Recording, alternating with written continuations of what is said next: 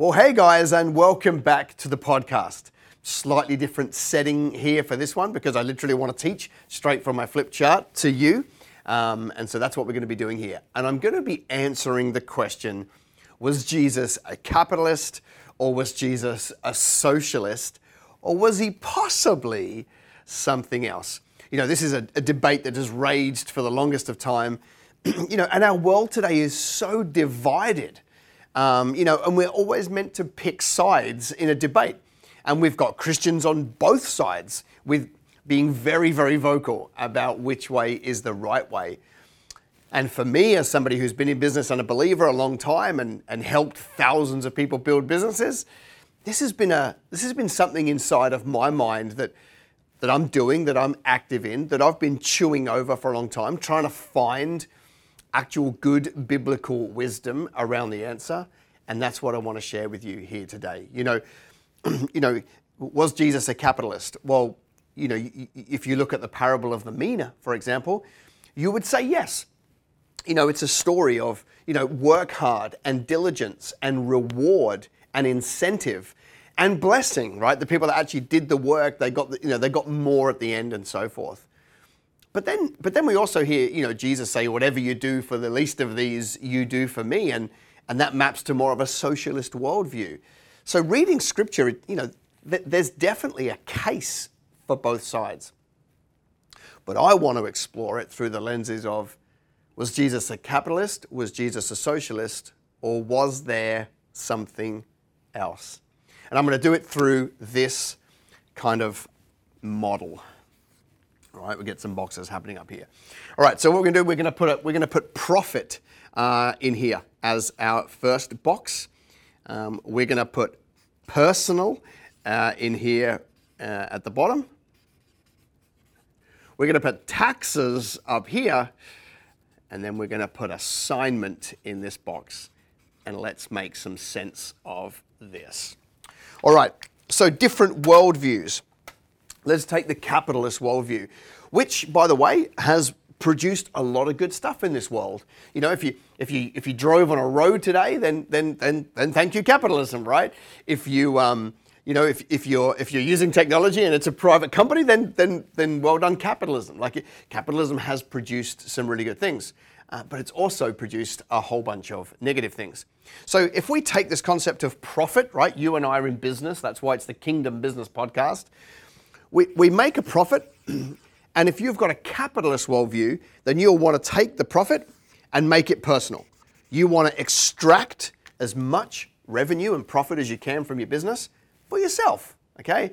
And that looks like constantly increasing. That looks like the best cars, the best schools, the nicest houses, and things like that. All right. Now, there are some good sides to that, okay? It's nice to have nice things. But of course, extrapolate that out and you get a whole bunch of problems because now no one's getting looked after because all we're doing is looking after ourselves, all right? I'm going to go around and speak more on these as we go.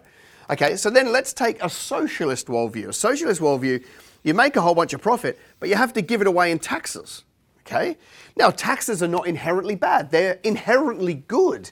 It is great to be able to contribute to the commonwealth so that the government can, look after some people, and there are some great things about, contributing taxes to government. Like, it means that I don't have to run soup kitchens to feed the homeless because we have a government that can step in and take some of that burden.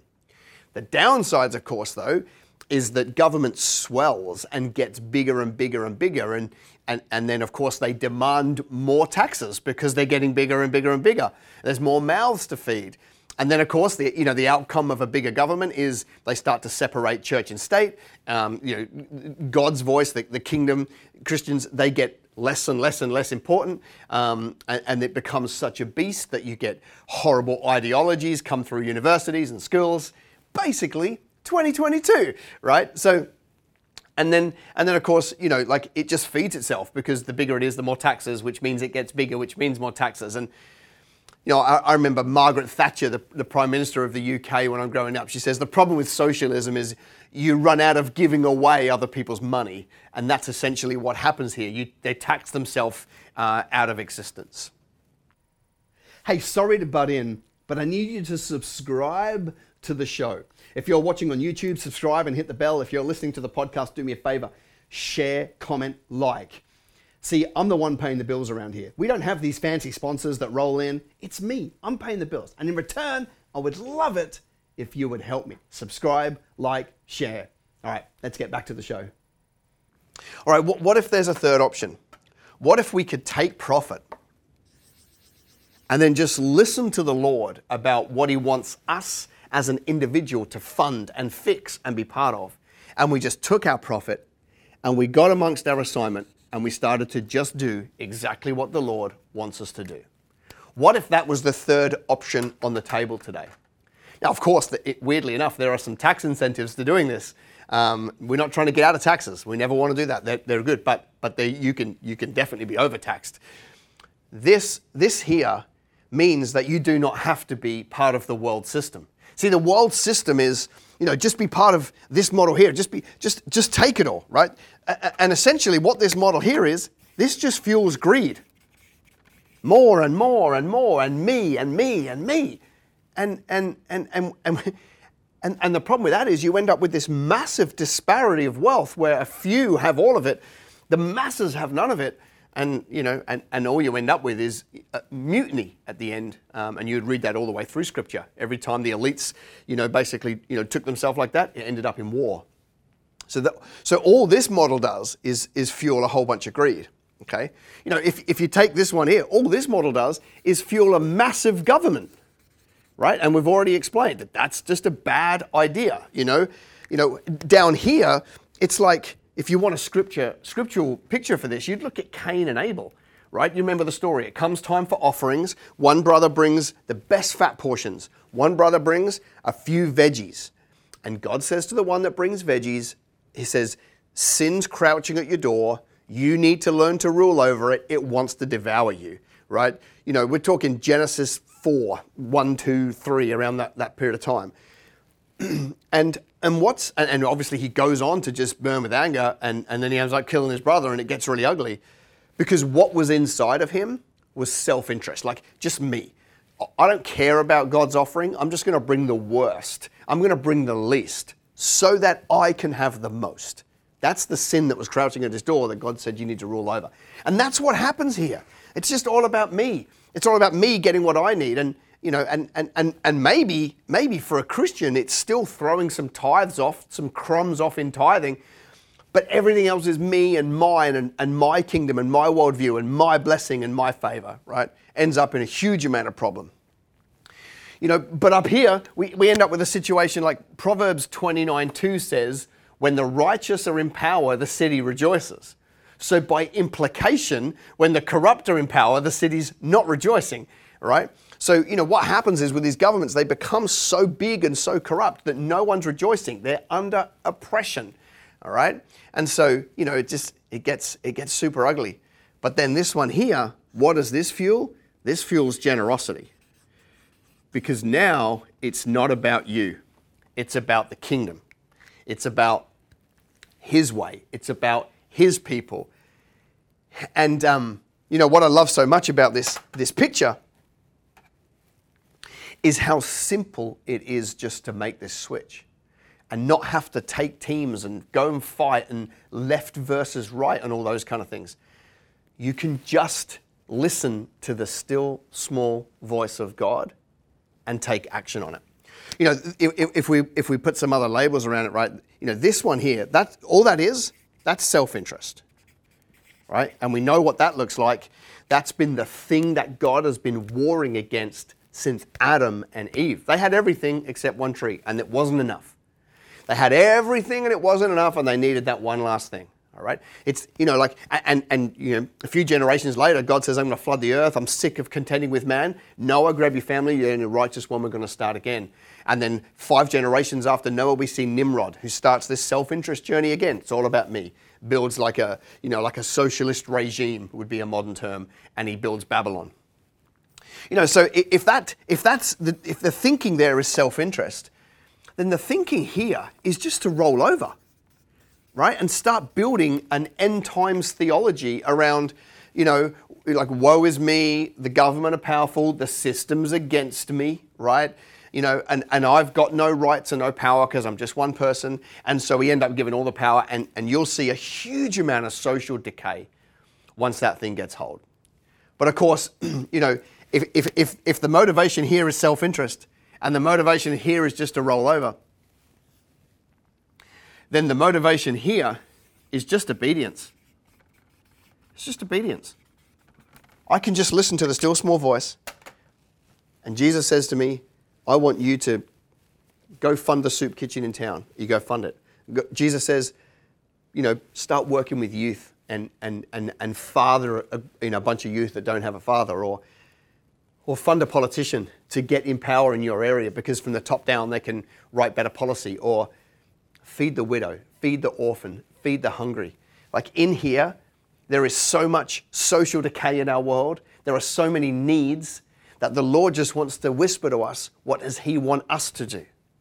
Now, for me, the assignment is to produce content and put on seminars and raise up thousands and thousands of kingdom entrepreneurs to go and do this stuff and be salt and light in their communities and ultimately change culture through volume of us doing things God's way. That's what mine is. But we work with people who want to help single mums, or domestic violence, or youth with no parents, or there are a million needs. What the Lord wants is He just wants to be able to whisper to us, this is your assignment, go and get amongst it. And it starts small and it builds up over time. Ultimately, this is the one that's going to change culture.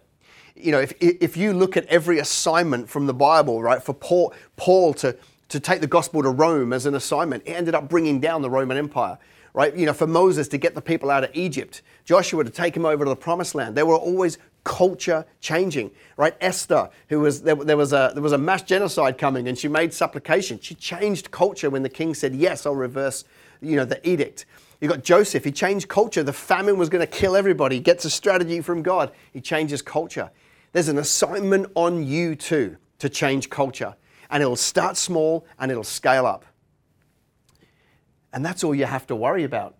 And now we don't have to get caught up on whether we're left or right, whether we're capitalist or socialist. We don't have to choose sides. Because we're in the world, but we're not of the world. And we do not want to make friends with the world system, which is these ones. You just pick the thing that He wants you to do and you go and do it. See, it's interesting because, everybody wants the favor of God. But God will find it hard to put favor here because your own greed will be your own undoing. God will struggle to put favor here because He doesn't want a swollen government that oppress the masses. But He will put favor here. He will look at your business here and go, okay, I can put favor there because here's a person that wants my kingdom first. They want to lay down their life for somebody else, right? They want to look after the widow and the orphan. That's where the favor goes. And ultimately, if you look at glory as a concept, God doesn't get a lot of glory here. God doesn't get a lot of glory here, but He gets a whole lot of glory here.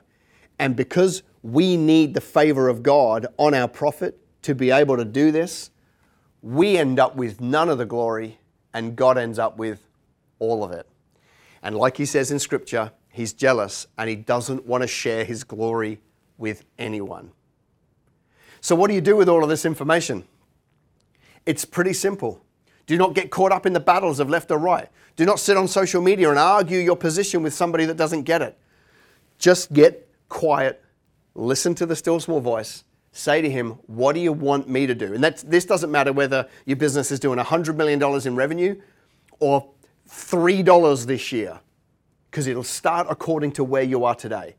But if we're prepared to, lean our ear into Jesus and say, it's the assignment for me? He's going to show you something that stretches you, but also encourages you, and it'll be exciting for you.